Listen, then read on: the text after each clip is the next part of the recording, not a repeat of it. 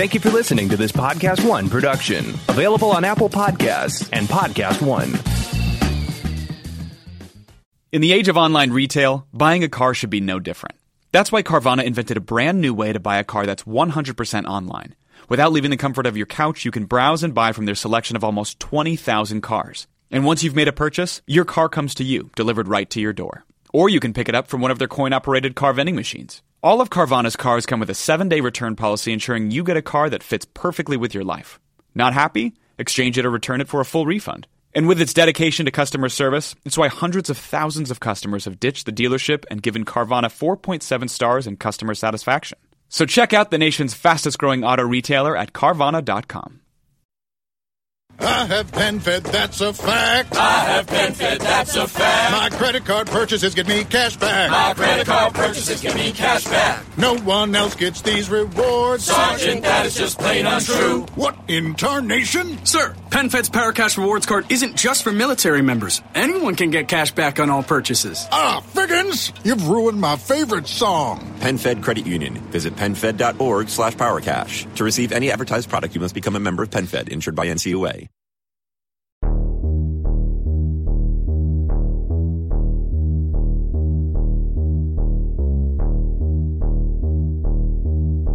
Hello, everyone. Welcome to a brand new episode of The Witching Hour. I am Perry Nemroff. That's Haley Fouch. And You know what, Haley?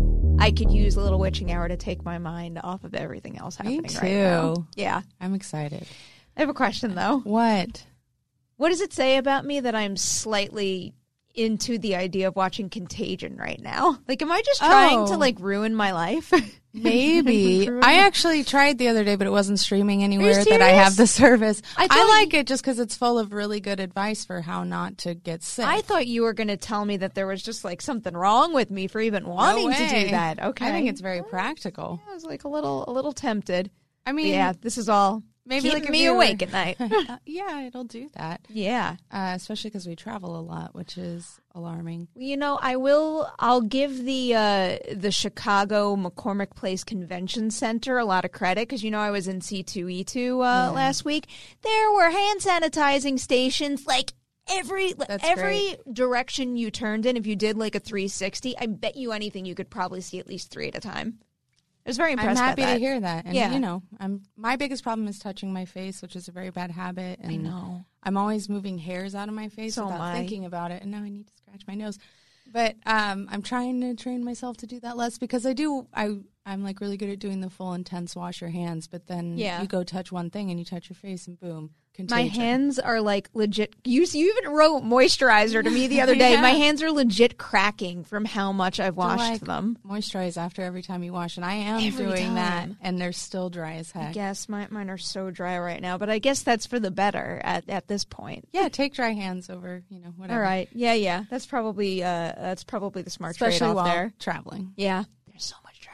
So much traveling. So much So traveling. foolish. More traveling coming up. I know. I don't so know. foolish. It's fine. If it happens, we'll see. I hope everyone out there is being safe and mindful about all this stuff. We all want you guys to be healthy, and we're going to entertain you with lots of horror talk right now. we talk about horror, but that was just a quick conversation about how we're terrified. I will say one thing we're talking about later today was so like drilled into my mind last night that I completely forgot about the coronavirus for a little while. But just to give you a little rundown of what we're talking about today, we're going to cover some Invisible Man. Specifically, we're going to talk about how it did at the box office, the resulting deal that Leigh Whannell just lined up for himself, and then we're going to give you a spoiler-filled review of the Netflix series I Am Not Okay With This. That's the rundown. We're saving the spoiler content for the very end of the episode, so don't be worried that spoilers could come up during the episode because it's not going to happen. It's not going to happen. All right. You want to jump into Invisible Man stuffs? Of course I do. So, Invisible Man hit theaters last weekend, and it made a grand total of $28.2 million. That is a nice chunk of change right there, especially because what was the reported production budget on this one? $7 million. Yeah. Typical, Blumhouse style. Actually, a little over for them. That's in the higher range. They tend to cap it's at true. 5. Except, what was Fantasy Island? Wasn't that closer to like 13 or something? Oops. I think that was, yeah, really. That's the perfect response to it. I, for one, am very happy to see this movie do that well. Is this what you expected? Yeah, because it was getting really good word of mouth. People really, this is about the same amount of people that show up every time they try to do a monster movie. And horror hasn't really been hitting it so far this year, so I think horror fans would be excited to finally have one where the reviews were like, yes, it's good, go see it. So I'm not super surprised. I'm super happy to see it, though, because you never know if it's going to go the other way. I know. I was so thrilled that it made this amount of money. When you say this is the crowd that usually shows up for a monster movie, are you also grouping in things that aren't, straightforward horror? No, I was talking about, like, The Wolfman, Dracula Untold, The Mummy all pulled about 30-ish. And all three of those movies, I believe, had much bigger. Much bigger budgets than this. So it just goes to show, you spend a little and you make even if you don't make an enormous amount, you're still making a profit. And also, I am a firm believer that those smaller budgets and not endless spending is part of what can inspire creativity. Totally. And, Leigh Whannell is the example of a director, and Jason Blum is the example of a producer who could make the most of very little. And I, for one, think that should be a lesson to some of the bigger spenders out there. Absolutely. I was for a long time going, please bring back the mid-budget movie. And what they're doing is even more Roger Corman-y. It's a tiny budget movie, but it is very wise. It's good investing. And I would imagine it, they've talked about it a lot. It takes actors who are willing to take back-end paychecks because they ain't getting anything up front. So can I tell you something that's related but semi-unrelated? You've opened me up to TikTok. Oh, so I've been TikToking, if we can verb it. Isn't it pleasant? You know what's weird? My mom's into TikTok too. Yeah. She likes watching videos of talking dachshunds. Who wouldn't? I don't know. Who wouldn't? But I was watching a video the other day, and it was about breaking down wealth via grains of rice. So it shows you what $100,000 of a grain. If $100,000 is worth one grain of rice, it shows you what billionaires can have, and how if you take out the amount of money that would take you to buy you a Porsche in rice, that you don't even notice it's gone from the big pile. But I was just thinking about that, and I was thinking of that, billionaire is a little different than maybe a superstar making a couple million on a movie, but I don't know. I keep thinking about it. In every industry, it's like, do you really need $10 million for one movie? Right. I don't know. I mean, the billionaire thing is worth thinking about. It really is. But I feel like a simple visualization like that really, and pun intended, ingrained it in my mind even more so. I am like the queen of puns lately. Nice. I went to C2E2 and I went to, you'd be proud of me, I went to a booth and I learned so much about cosplay this weekend. And one of the booths that I went to was a manufacturer of sewing machines, but they also do all these different kinds of machines that I can't repeat the terminology for.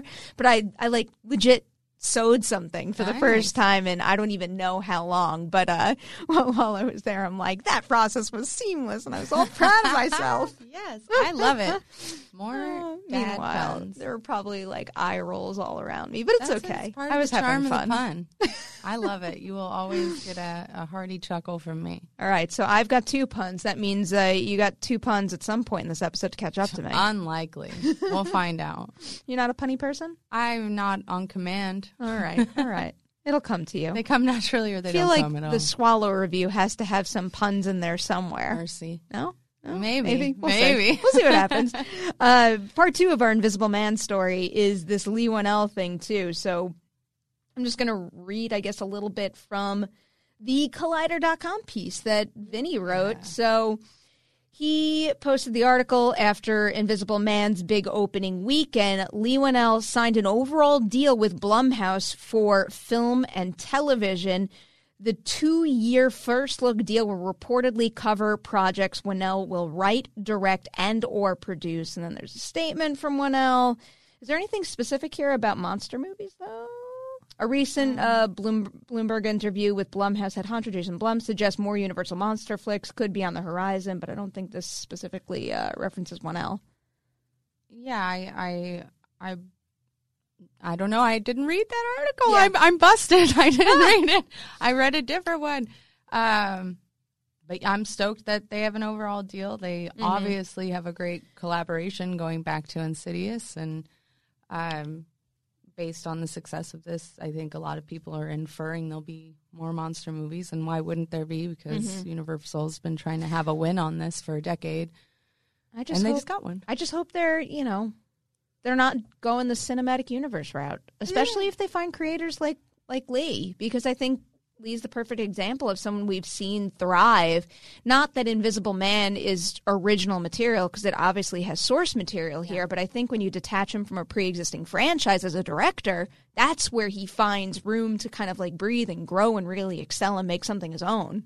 I mean, I don't want to say I doubt it, because people make really silly choices all the time, but it would seem unlikely that something would crash and burn as publicly as the Dark Universe, and then they'd go, let's try that again. That was a special one. It was quite something. Just resplendent flames of destruction on a very short-lived idea. So I feel that it's unlikely that they're going to try that when this was a hit. I am very curious to see what Paul Feig's going to do with his monster movie, which is supposed to be more of a comedy. And I was talking to a friend about this the other day. Like, when he gets to be really Feige, like A Simple Favor or Bridesmaids, they're such special movies. You didn't accidentally say Feige and you said Feige. It'd be more of a problem if I was spelling it. But those movies are just so snappy and fun and interesting and weird and offbeat. And I want to see, like, he seems a good fit for some sort of Abbott and Costello type scenario. Not that that's what he's doing, but, that kind of bringing goofiness to the monsters. And I'm into it. But it'd also probably be, like, really well-dressed monsters. Would you want Lee, going back to him, to make another movie with a similar visual style?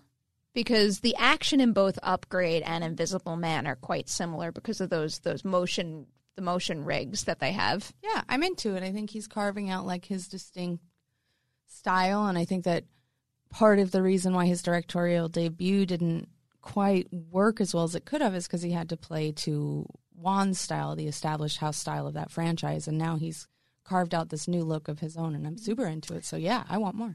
I would add a whole lot of other problems to the list of reasons why I didn't like Insidious 3, but so it goes sometimes. I mean, it's not, I don't love it, but I also don't hate it, and it definitely doesn't feel like he got to fully express who he is as a filmmaker with that. I have not revisited Insidious 3 in I've only seen it once, but I do very vividly remember walking out. I was a huge Insidious fan. Like, that was one of my franchises at that point. I just remember walking out of that third movie just crushed.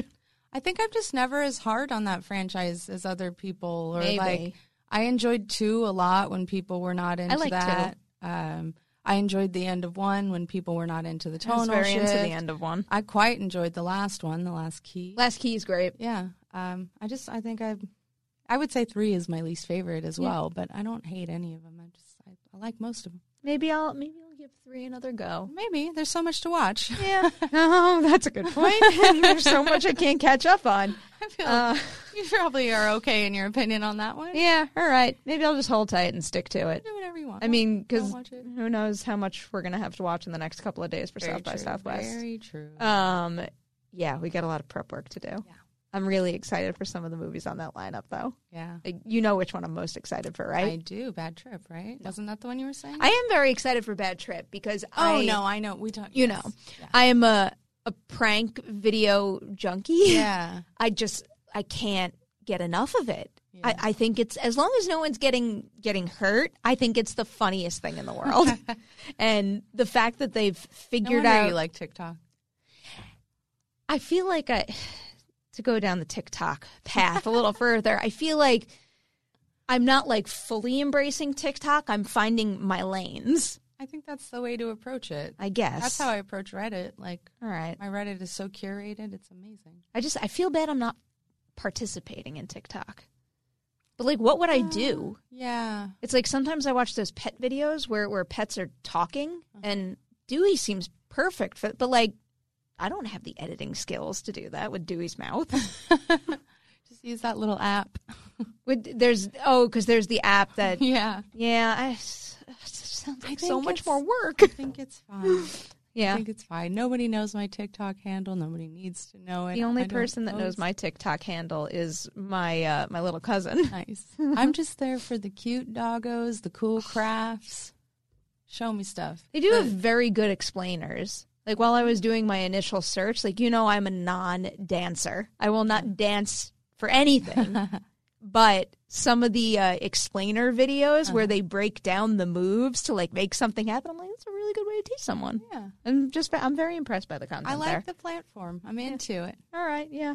I'll keep you guys posted as I dig in more with Haley's guidance. Pranks. Yeah. Do we want to your real one just so they yeah, witch hunt, I was going towards something. Witch hunt. Yes. One of the few. Al Callahan's and what's funny that I didn't even realize when I was trying to prep the witch hunt stuff. So Witch Hunt is the second feature film from what's that face for? You're making me nervous. I was Googling South by Southwest 2020. Oh, no. Did a coronavirus thing come up already? Well, the number one autofill is canceled. And nothing happened. It's interesting to me that that's what people are searching the most is canceled. I get it. I mean, like, yeah.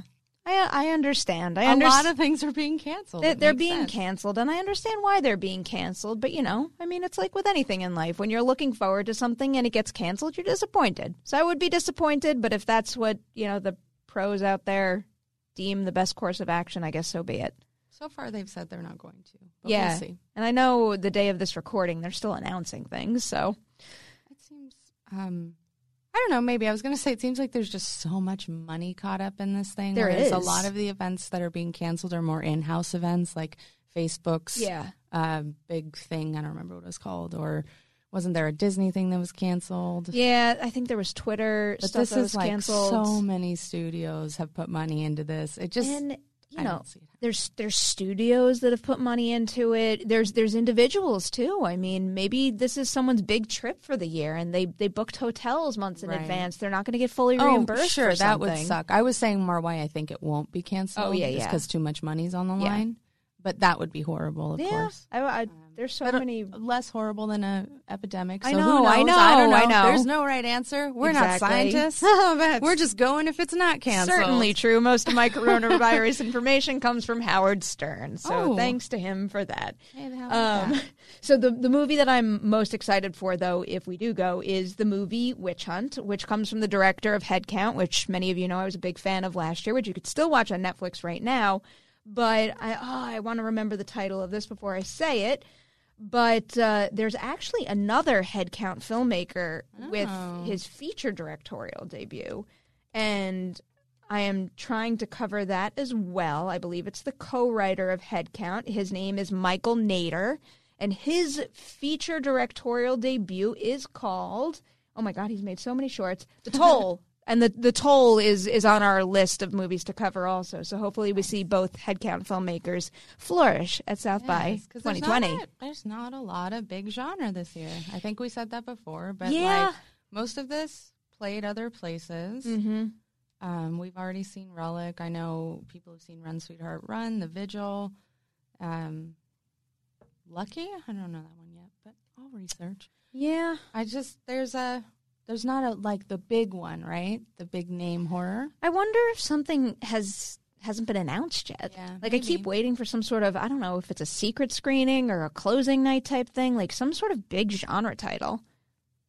Like when does Quiet Place 2 come out? Wouldn't that be the perfect place to start its run? Right after, I think it does. I think it's like March 18th or something. It's like having screenings while we're there. That'd be I don't see that happening. That's true. That's fair. But yeah, I'm excited either way. I like all kinds of movies. They don't have to be horror. As do I. I just have my preferences. I like action just as much. That you do. And I can get in on some comedy, you know. What's your comedy subgenre of choice? Comedy's crime comedy. Oh, okay. So the Lovebirds looks right up my alley. I think. Yeah. Right up there. I'm quite excited for Lovebirds. I would say my comedy subgenre, I don't know why we're talking about this. My comedy is, our I know, really. Comedy subgenre of choice would probably be coming of age comedy. Like, give me a good high school comedy, and I'm along for the ride. I'm not here for it, man. You really? can have them. All right. Yeah, I enjoyed Booksmart, but even things that are objectively really good films, like 8th Grade and Lady Bird, I'm like, I don't care. Okay. I'm not at a point in my life where I'm into teenagers and what they have to like go through. Unless there are like witches or something involved in it, like throw an alien in there, and I'll be like, "Oh, that stuff's so dramatic." Oh, I like coming the of idea. age is such a good use of storytelling. I feel like the next time we get a coming of age comedy, we should review it together, and then we should have a creative episode where we put a witch filter over it and see how it would change for you. Are you excited for The Craft at least? Sure. Yeah, The Craft original is one of my all-time favorite movies, like identity-defining films. When I was, right at that age where you're deciding who you are. I love that movie. So excited, hesitantly, just I get it. Based on like, I don't know. I feel like the last few remakes we've gotten. What about Candyman? What'd you think of the trailer? Oh, I'm into it. Yeah, me too. Yeah, it looks good. I like what they did with the hook. It's a cool design. I like the whole feel of that trailer. Yeah. I think it's very well done, and it's creepy. Yeah. Like, it really is unsettling. And the opening scene is a real punch. Like, it makes an immediate statement. It's not trying to be coy about what it is. Mm-hmm. I was talking to Donato about this a little bit last week. Oh, quick side note, and then I'll hop right back. When I had Donato on, I had like no sleep all week, probably 5 hours between like 3 days, and was not very functional. And I got my 2 conversations crossed and accidentally said Chris Evans is playing Seymour, or in talks to play Seymour. He's not. He's in talks to play the dentist, and that's wonderful casting. I had just been previously, like the night before in Pittsburgh, talking to someone about like hunky Seymours on Broadway. And got those conversations crossed on no sleep. But I just wanted to clarify. Good to clarify. Man, I was like, don't forget what you were going to say before you say that. Oh, I got it. There we are. The Saw trailer, you know how we were talking about how much we like whether or not it leans into being Saw. What I realized when I saw it in a theater is there's nothing in it that suggests it's a Saw movie until the very end, except little painted spirals. So I think it's really interesting that they were basically trying to sell you a cop movie with Chris Rock, and then they're like, wow, it's Saw. Yeah. Because if you don't know there's a Chris Rock Saw movie coming, you wouldn't know what you're getting there. I wonder if that's the way to go about it. Yeah. I mean, because we remember what happened when they tried to go, ha-ha, surprise, with Blair Witch. Oh, it didn't really pan out too well. I did like that movie, though. I'm fine with it, but it didn't go over well. No, it didn't. No, and I just thought it was interesting that Candyman right off the bat is like, I'm going to say Candyman 45 times. Can you take it? It's like head count. Like, I just walk around saying history over and over and over. And like, I was at C2E2 when I was watching the Candyman trailer, and I was just like whispering Candyman to everybody I met, and they all hated me, and it's okay. That's fine. Because we all survived. You did. You made it out. If only we could have broadcast the conversation that I had with Matt Donato while I was at C2E2. You wish. all would be very amused. Are there 3-person FaceTimes? I feel that I need. Is there a way included. you can save a FaceTime? No, I hope not. I hope not, but I kind of do. I mean, Donato's recap of that conversation was just as funny, probably, as seeing the whole thing.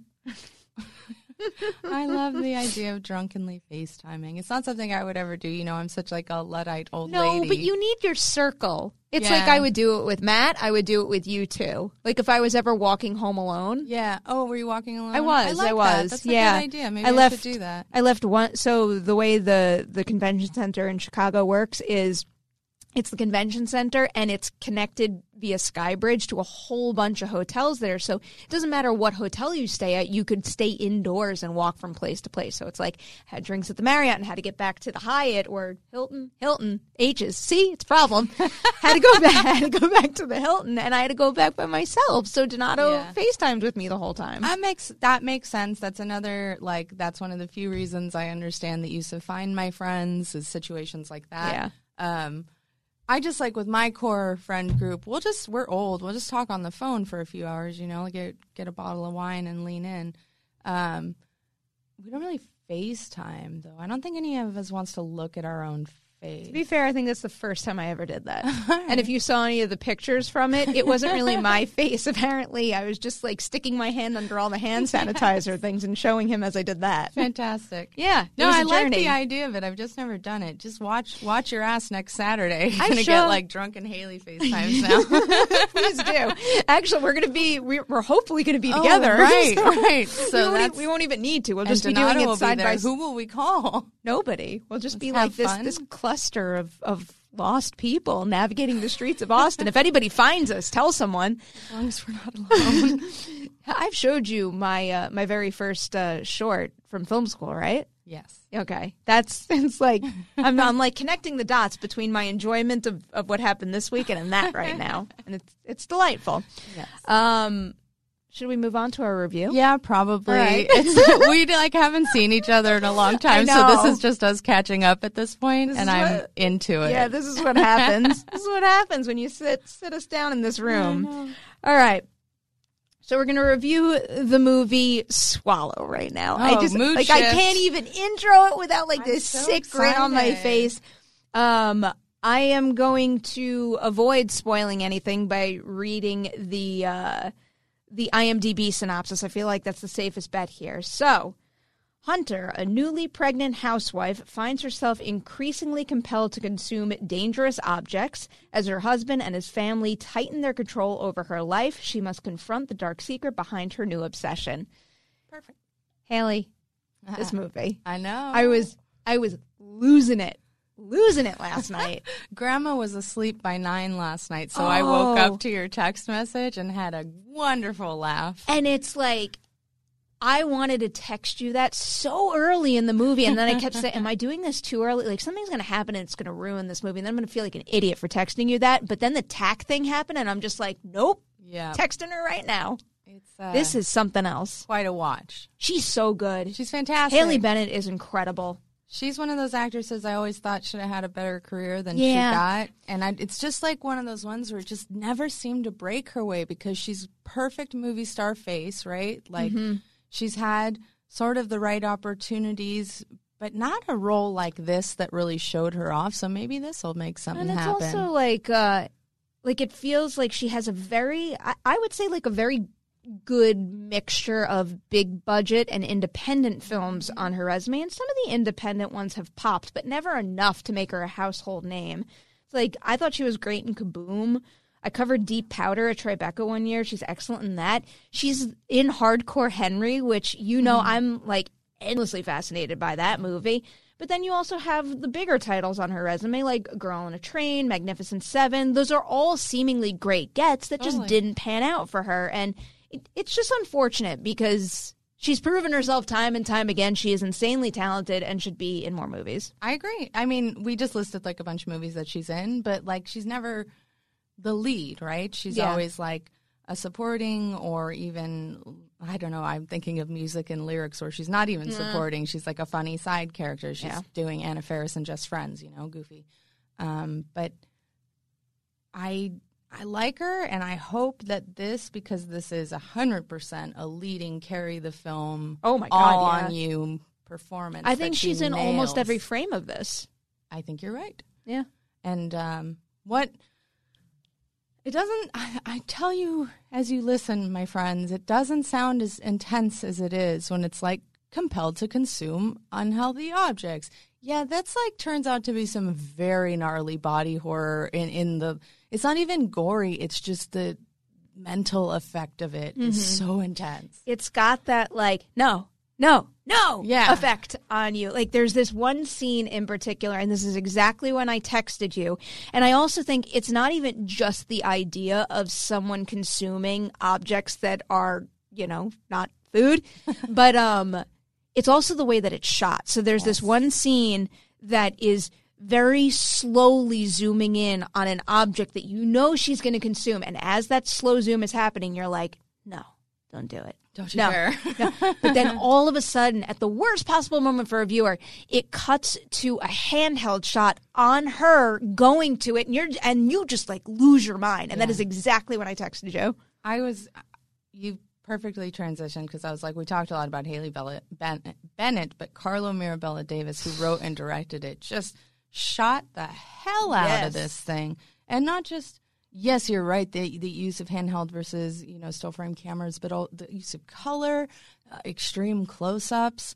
It's just slow zooms when you're like, no. I can't believe this is minus a documentary, it appears, that it's The Swell Season. I know that movie. A feature directorial debut. Yeah. I mean, it's just, because I think the whole movie exudes confidence. Yes. As an actor's director, just visually, everything about this. And I mean, down to the score also, because I love how now I'm looking at the Swell Season. But there's points in the movie where the score so distinctly swells and gets louder. And I think it enhances it, but it also puts you on edge further, because there were so many moments where it was building in a certain way, but I didn't quite know what to make of it, because it's a very frustrating thing to watch a character do something that's so self-destructive, but also very clearly brings her joy and happiness, and have the movie be able to tap into both things at the same time. It messes with your head. I'm so glad you liked it. I really wasn't sure. And I'm so happy, because I thought it was... It's like one of those movies where the trade-off is that because I think it has a really fulfilling focus on the character arc, it does lose the sort of horror element as it goes on and becomes more of a drama a little bit. But I'm totally okay with that. It justifies the horror stuff, though. And I prefer that. I think it's, the ending, I think, to something like that is so important to a film. I would say this makes an interesting double feature with The Invisible Man in some ways. She's not being objectively abused in that way, but it is about control. You read my mind. Yeah, and I think I prefer the way this ending handles a story to your own empowerment more than Invisible Man. Both of them are very strong thematically. Totally. But Invisible Man spirals out of control as far as logic goes in the end. So much. But I still think that the points they're trying to make with that ending are worth at least trying. But here, I think they firmly stick the landing. And it's one of those situations where when you know where it does end up, it's a very interesting thing to know what the truth is behind all of this, and to be able to go back and watch the whole thing through again. I'm curious to just watch her behavior evolve, knowing where it all started. Yeah, such a performance, man. So much to take in. It's so specific. Especially in those early frames where you're not sure what you're getting into. And I can't imagine shooting a movie like this out of sequence. I wonder if they did. I guess, I bet they probably did, just because it seems really indie and you got to get what you can get on the day, and it's mostly shot in one space.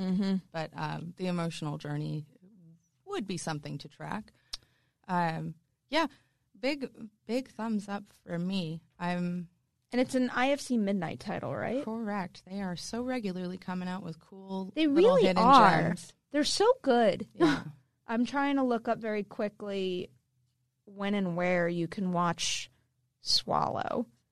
And of course, does it come out this weekend? Oh, I was like, it does. Emails. I know. Literally, all the emails that I'm bringing up are invites with no screening information. Well, and of release course, information. I do not have my email. Oh wait, I think I now. have one here. I think I have the winner here. Oh. Opens in select theaters and digital and VOD on March 6th. So you can watch it this week. Please watch it. Please watch it and tweet at us, because, oh God, I could talk about this movie. And if you guys are in New York or LA and are interested in seeing it, it looks like the theaters that are playing it are the IFC Center in New York and the Lemley Monica Film Center in Santa Monica. Sweet. Highly recommended. Yeah, it's a good one. I would say it works just as well at home. It's not one of those ones that, God, I wish I saw that on a big screen. No, yeah. But it's worth seeing in a theater, too, because it's very immersive and it will have you clutching your stomach and no! I also have to give a little credit to Austin Stoll, who I feel a little bad for, too. Just because I just saw him in Fantasy Island, and, I thought he was pretty good for what he had to do in Fantasy Island, and I keep seeing him in things, and I do think he's very good, but he also might be suffering from the, breakout potential, but without getting the right roles in the right films. Man, I liked him in Colossal. I didn't even realize that was Yeah, him. I liked him a lot in Colossal, and also I thought he had a great presence in Battle of the Sexes without being a lead character. He did. I thought he was wonderful in that, and all right, good for him, because for having like I didn't recognize him from those two roles, and not that, they're the biggest roles in the world, but I've probably seen Colossal like 4 times.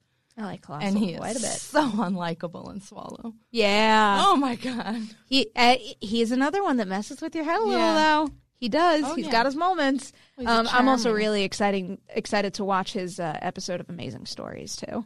Nice. Yeah, can't wait for that. Oh man, that's coming up so soon. I think like I might have a screener of it or something. I yeah. think I have the first Yeah, one. I think I do too. We should probably watch that. You want to watch that and talk about it? Yeah. What a good idea. We're playing Hey, right on the spot. I have to make plans in advance. All right. Do we want to talk about anything else before we move into I Am Not Okay With This? Because then I'll put up the big spoiler warning and I don't know. I don't think so. We'll dive in. Anything else really catch your eye in the horror news realm this week? I mean, not really. It's all been about Invisible Man, pretty much. That seems to be the thing. When's the last time you saw the original Invisible Man? Oh my God, I have not watched it in forever. Because you were watching The Invisible Woman, right? I was watching all of them. Yeah. As many as I could. I didn't make it all the way through the, I got up to the one after The Invisible Agent, and then I had to leave. But, yeah, The Invisible Woman is hilarious because out of nowhere it turns into like a screwball sex comedy, which the franchise never was before. But they're like, it's a woman, make it sexy. All the invisible gags are like her putting on her stockings, and the whole mystery is like, will he be attracted to her when she's not invisible? Oh boy. But that aside, yeah. I'm glad I saw it. I'd never seen it before, and it did have some charming moments, although someone walked in and was like, God, they talk loud, and they really do talk so loud in screwball comedies. Yeah. It's just the delivery of the lines is so aggressively volumized. But the original Man still absolutely slaps. Yeah. I hadn't seen it since high school. I don't think I ever gave it the credit it deserved. Where'd you watch it? I just like at home. Mm. Now? Yeah. Oh, yeah. I have a wonderful box set that is all the classic Universal monsters. It's the best. I wonder if that's box something set. that's available on Shudder. And it's like I can't even do my handy thing of typing in where to watch The Invisible Man because all that's coming up are, theater options for this one. But I feel like Shudder once had a Universal monster movie thing. Well, I can loan you my box set if you want. Please do. I wouldn't mind watching it. But it is so good. I totally never gave it credit my whole life. I don't know. I was a teenager. I probably thought it was boring or something, but it's not boring. It's super creepy. The design of the mask, like the taped face, is so tragic Muppet. It really works. It still works. Everything. I was so impressed by it. I can't believe that my whole life I went around thinking like that's probably my least favorite of the monsters. No, it's awesome. I could at least rent it on. Oh wait, it might be on Netflix. Is it? I think it might be on Netflix. I don't know. I'm like slowly. Oh no, sadly no. The Invisible Man is not on Netflix. No, The Invisible Man was. It's probably like legit an article like set like. In a sentence saying where it's available to rent. Yeah, on, I would imagine Amazon so. Prime. That always tends to happen when a new movie comes out. If it was streaming, it comes off streaming because they want to make money. I was right. This article did say whenever it was published, good news for subscribers of Shudder, a horror streaming service, The Invisible Man. But I just searched on Shudder and I didn't see it there. Well, it's probably they probably took it off streaming because they want people to pay to rent it now that it's in the conversation. I guess so. Happens a lot. Well, I'll pay for it. It's worth it. I really, I can't recommend that you or anyone listening goes back and revisits if they've kind of discounted it. And if you haven't, then you're smarter than me. I rewatched a bunch of the original monster movies when The Wolfman came out, which is a while ago at this point. So I'm due for a rewatch. I need to go into all those DVD sets and watch all of them because they have every single one through every single Universal franchise. And I just go back to the same ones over and over again. Like I've seen Creature from the Black Lagoon 40 It's like million the times. Story of my life. And I really need to get in there and revisit like this one, the ones I haven't seen since I went through my first phase of watching them in high school. I forgot what I was just watching or listening, or maybe it was during an interview, but it was someone saying that they don't understand when people want to rewatch movies. Like, you know what's going to happen. And my brain just melted down. I can't compute that. I feel like I was just talking to someone who was saying this. Yeah. I feel like I watched Our memory is so good. Like I watched something where it happened. I think a lot of people feel, wasn't it? We're awesome. It was both of us talking to Brendan, I believe. Was it? He was it him that when said he was that? young, he didn't rewatch. Yeah. You're right. Yeah. It was him. Yeah. I was like having a little moment while he was explaining that. I know. I love to rewatch, but so do I. You know, we're like both of us. We've rewatched two of the same movies our whole lives, so we would feel that way. Yeah. Like I think between us, probably we could fund a small nation on Jurassic Park and Scream watches. No, it's very possible. And yeah, you can take Big Trouble in Little China from my cold dead hands. Yes. And Grosse Point Blank. I just rewatched Stand By Me, and it never gets old. I need to give that one a rewatch. I genuinely haven't seen it since I was 14. I'm very, one of my dogs is named after the character in Stand By Me. I'm very attached to that movie, and having been at C2E2 and seeing a whole bunch of Nightmare Before Christmas cosplay, it's like, why not watch that again? Yeah. So that's on the list again. Always. That's always a good one. It is. All right. Spoiler time? Right. Oh, do we have to go back to work? Can't we just do this all day? At least it's a fun one to talk about. Yeah. Fun. No. I mean, can't we just stay in this room here? all day? Not like, do we have to talk about this show? I wish we could just stay in this room This all the day. fact that we're getting to our last topic. I'm like, to be fair, when we leave here, I'm leaving to go to a screening that I'm like kind of curious about, but we'll see. I'm going to vote. Oh, yeah. Got that going for me. Absentee ballot for me. Smart. Yes and no. We can go into that discussion on another day. All right. I am not okay with this. Season 1 is out on Netflix, and right now we are going deep on the spoilers. So Spoiler alert. It is time. I hope you enjoyed this episode of The Witching Hour if you are not caught up with Season 1 of the show. So right now I am putting up the spoiler alert, and it's not coming down until we sign off. So goodbye to all of you who haven't seen all 7 episodes of the show. Let's do it. I am not okay with this. What do you think? I liked it quite a bit. Yep. I liked it quite a bit. I think I like it more than most. What did you think? I'm, good with it. Yeah. I'm not here for it. I'm not against it. Where was it lacking for you? A lot of the story, I kind of think I texted you this. A little bit, yeah. A lot of the storytelling felt a little outdated to me, and you kind of put out there that maybe it's set in a different time. I just, I don't feel, and what do I know about today's kids? But from what I see of them online, that's not really how they act anymore. I almost liked the classic feel to really? it, though. It felt, it did feel timeless to me. It's even though I could maybe notice that there weren't, there's not cell phones floating around everywhere, and the Rubik's Cube and the vinyl and all that, it gives it a dated touch, I guess, but that's something that creator does intentionally. Like, he did it with the music and fashion in The End of the Fucking World. I need to watch that.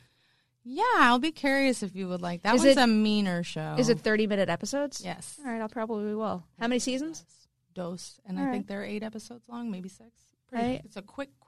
After South by, I'll burn through that. Yeah, I get what you're saying. I do like the timeless element. It's just more like the way they acted. I just felt, I don't know, it didn't connect for me. It felt out of time. Not out of time in a good way, but in a sense of, I feel like maybe we've moved past a lot of the things that were being harped upon. It's playing with a lot of, genre cliches, too. Totally. I mean, that one episode in the gymnasium was very clearly a spin on The Breakfast Club. Right, and that was something I feel like maybe the superpowers and being closeted is a little overdone. The X-Men kind of killed that for everyone, but I like it. I'm just not in love with it. And maybe also we talked about this a little bit, but definitely, and I relate to her, but that lead character is rough to be around sometimes. Mm-hmm. It's just not someone you want to spend your time with a lot, or I do. I think that's what made the ending so powerful and not like a gotcha moment. It's like, I think that is such a punch to the gut kind of ending for obvious visual reasons. But the reason it meant so much is because like Sid is such a drag for 7 episodes.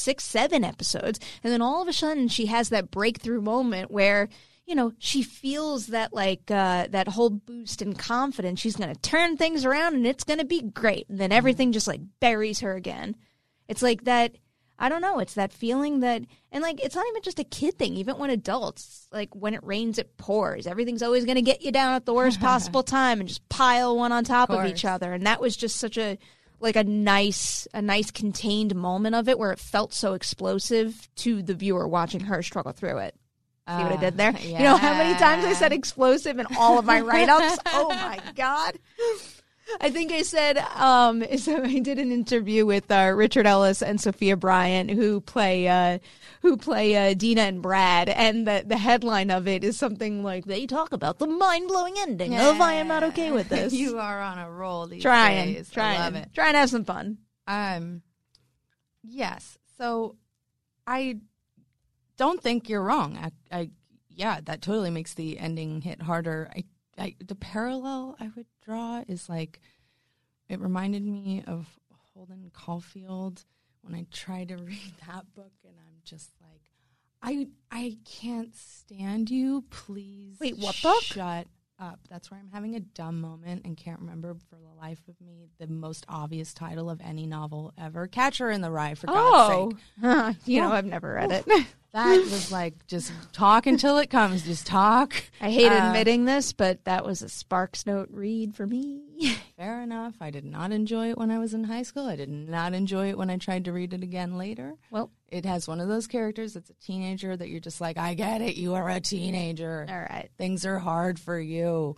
In the way that she is kind of like always focused on how hard everything is. That's why I liked the brother a lot, and I liked Stanley Barber a lot, because they were good balances. Great. I think part of the reason why Sid worked for me is because of the ensemble around her, and also because of Sophia Lillis's performance. Mm-hmm. I think there is one of the, you know, that quality to her where no matter what she's doing, you're immediately drawn in, and you kind of feel like you're in her shoes. She's got the thing. She's got whatever the thing is.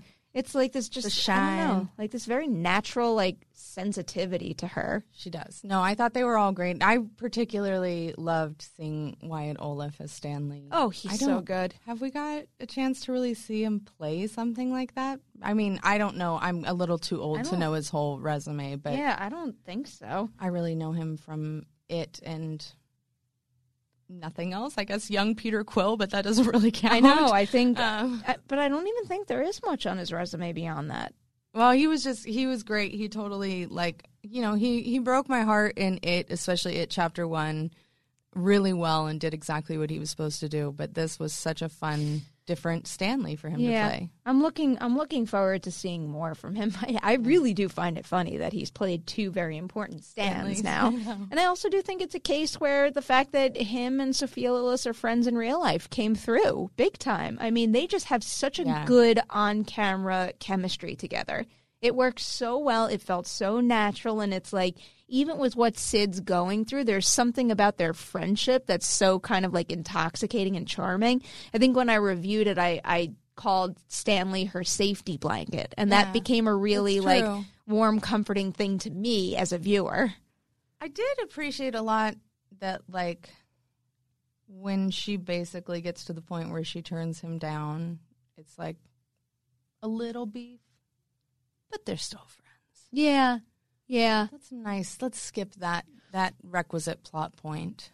It also speaks to the strength of the ensemble here, that you're able to both, you know, like, understand her and feel good for her taking that stand and making that decision, but also feel the heartbreak for him. Mm-hmm. There's like an interesting thoughtful conflict going on there. Well, it's that. I feel like it's the oh gosh, why is my brain so bad? Robin and Steve situation where you're like, oh, I wish you would, but that's not reality. Exactly. And she's got to live her truth. Yeah.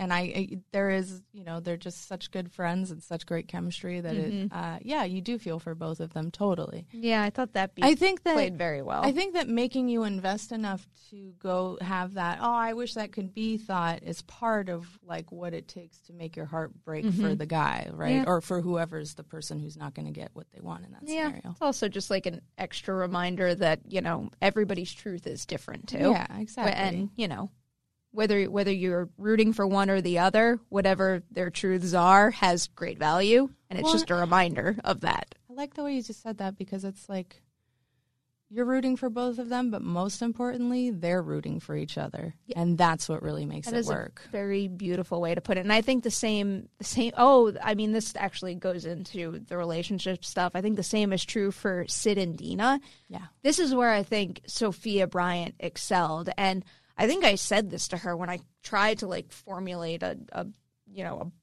jumbled up question about this, but I found it really interesting that I made certain assumptions about that character the second the kiss happened, and then to watch her so slowly transition and like her thought process change, because I really couldn't believe when we ended up where we did with her. Yeah, I just you know what? I won't give the show credit for that. That felt modern. Yeah, that did. It felt so like delicate. There's a word that I'm looking for right now.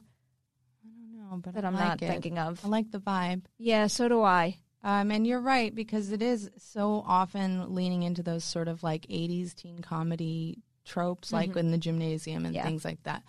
That you definitely have this idea of what like the pretty popular girl is going to act like and who she's going to be. And I walk back a little bit of my this is kind of outdated criticism. The biggest thing about that was like the big bully being all, but gay. And that was like, all right, like that was, I think, my biggest criticism of season 1, because I do also think that Richard Ellis was very good in that role. Yeah, I think totally. he did exactly what he needed to do, and the key to that character is how he serves Sid's arc through the entire thing, and they ticked that box quite well with him. But I wanted more of his decision to do that. That's quite a choice. Because it makes it a little difficult to read that scene of them on the bleachers where he has that, like, let's just, like, be okay. But then all of a sudden he's not okay, It is a very sudden It's like, leap. deep down you're almost sure he's trying to just manipulate her and get what he wants, but there was a moment. I think you trust people more. Maybe. I don't think there's any part of me that didn't think he was trying to manipulate her. I mean, there wasn't really any part of me that did, but it felt like a very jarring shift. And I guess maybe it is also me just being trusting. No, I think that's a lovely quality in you, is that you look for the good things in people. Meanwhile, I'm like, dump him. I guess. It just seems like such a big leap to me for someone to like steal someone's diary and blurt something like that out. Like, I want to know what shaped him to be the kind of person that would do that. It is a leap. It goes from antagonist to straight up 80s bully. Like straight up Stephen King in the 80s on cocaine bully. Yeah. Which it's a leap. Works well with that last episode that feels totally like Carrie. Yeah, I did. So, what do you think she really did that, or do you think there's somebody else afoot? I've thought about a lot of things. I think because, remind me, what exactly does he get out? Like, does he say before it happens? I can't remember what the last straw was, but he does get out she was kissing my girlfriend. So, but he never gets into anything specifically that she writes about her powers, that's right? Correct. That's what never... So what I was thinking is maybe that shadowy figure is someone with similar abilities that want to keep the abilities under wraps, so that person exploded his head before he could read further. That's my guess. I'm also guessing this has to do with her father's suicide. We don't know if he had like a shot in the head situation, but if he did, that would make a lot of sense. That's my theory. Having never that's a possibility read too. The source material. I mean, is there any reason for us to believe that maybe the father's not even dead? Oh, sure, that's also totally, but maybe he's a shadow figure. Who knows? But I mean, I would think that he probably is, because they've, like, the mom found the body, right? Yeah, there was something like that. But yeah, I'm not just because it's such a leap from. No, actually, it's not a leap. I take it back. She blew down all those trees. She definitely has extreme powers when she's freaking out.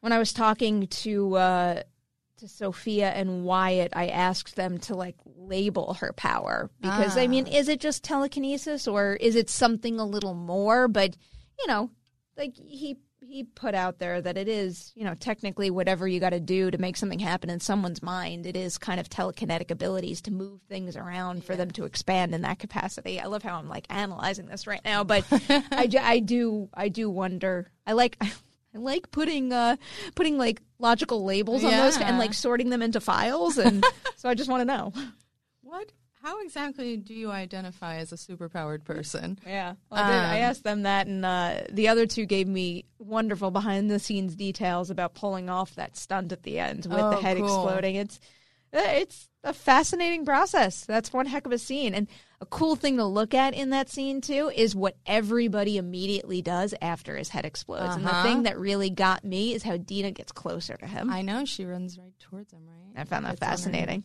What a choice. Yeah. I like it. I mean, it's good. The ending probably is both what sold me the most and frustrated me the most because it's, like, for me, it's a rude cliffhanger almost. In the sense that I don't, and maybe I'm wrong, maybe I haven't thought it through enough, but I don't feel that moment like completes a story, right? It's just completely designed to make you hooked on what happens next. And that I find a little bit frustrating.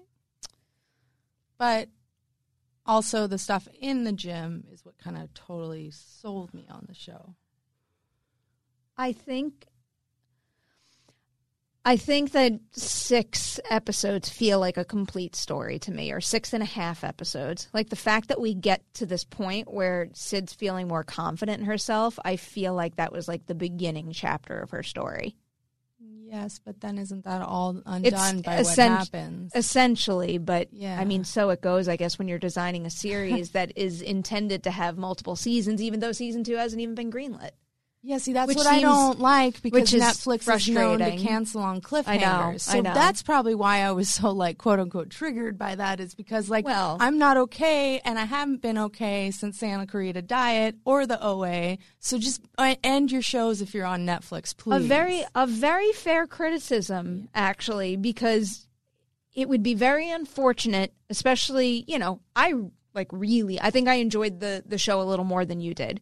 But for someone who really, really liked this, it would be an upsetting scenario to then rewatch something that you once enjoyed and it to be less valuable because you didn't get a second season. Right. Like, I know that's the nature of television, and I can whine about that all I want, but I wouldn't want that to happen here. But I think there's a way to do it respectfully wherein you open possibilities for a new season, but if that's the end, then it's a satisfying end. Yeah. No, I hear that.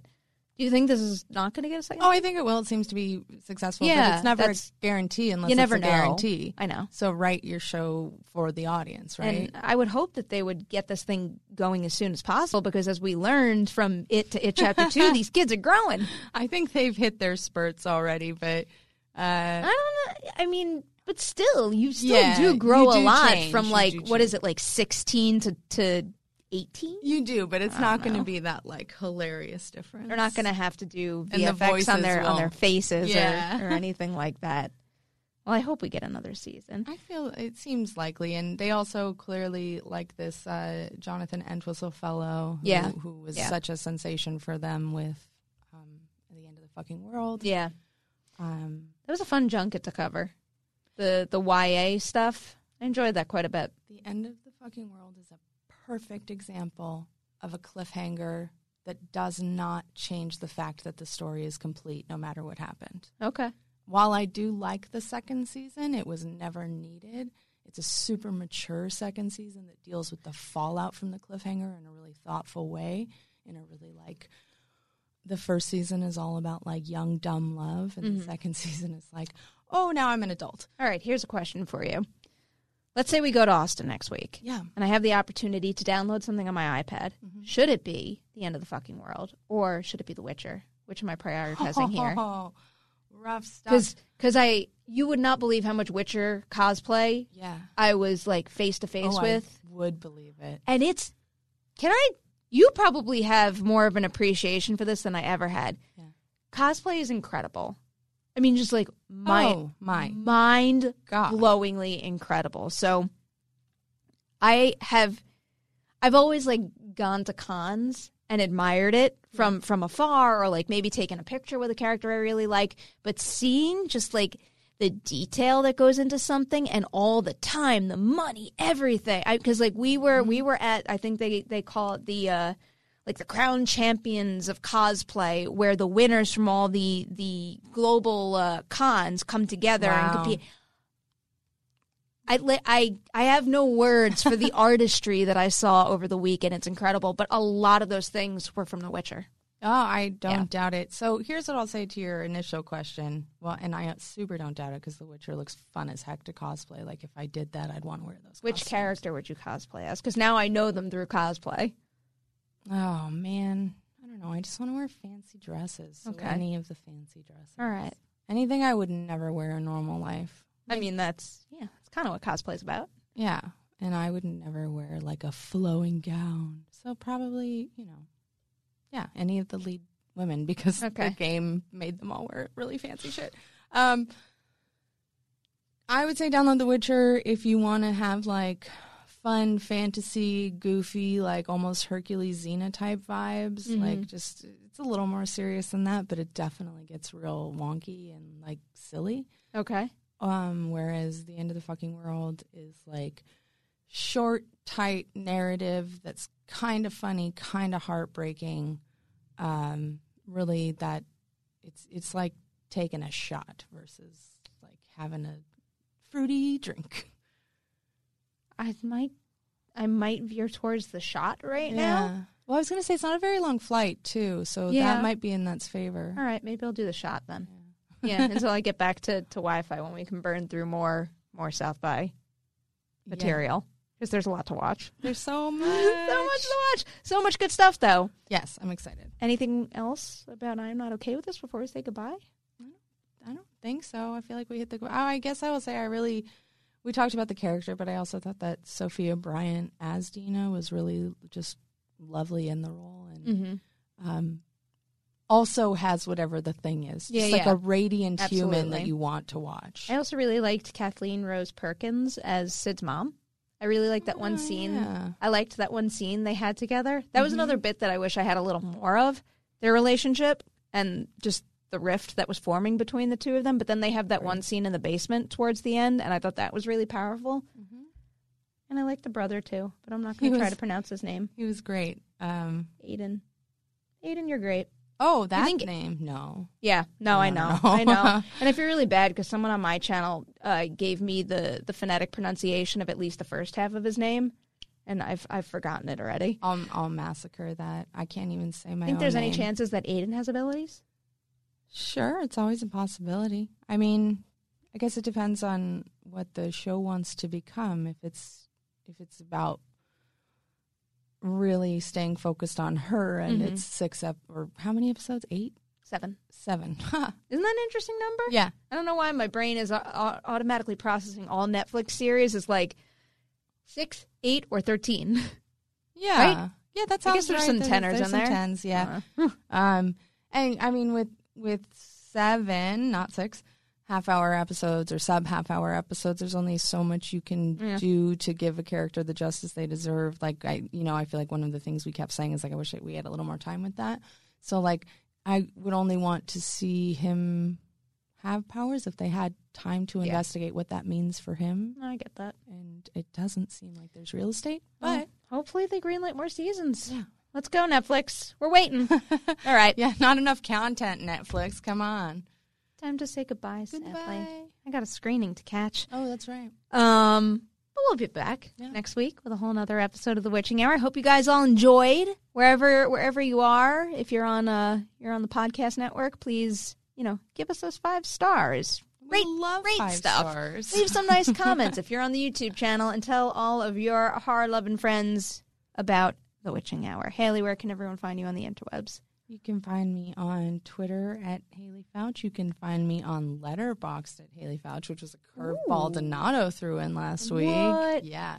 And you can find me on Instagram at Haystack McGroovy. All right, maybe I'll letterbox. Yeah, we'll not? see. But for now, you can find me on Twitter and Instagram at P. Nemiroff. That is it. You've officially survived The Witching Hour. I have PenFed, that's a fact. I have PenFed, that's a fact. My credit card purchases get me cash back. My credit card purchases give me cash back. No one else gets these rewards. Sergeant, that is just plain untrue. What in tarnation? Sir, PenFed's Paracash Rewards Card isn't just for military members. Anyone can get cash back on all purchases. Ah, Figgins, you've ruined my favorite song. PenFed Credit Union. Visit PenFed.org/PowerCash. To receive any advertised product, you must become a member of PenFed, insured by NCUA.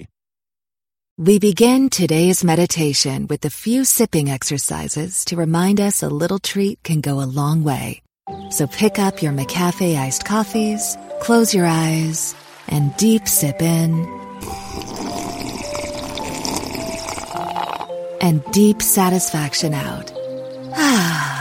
Take a treat retreat at McDonald's. Right now, get a McCafe iced coffee in any size and any flavor for just 99 cents until 11 a.m. Price and participation may vary.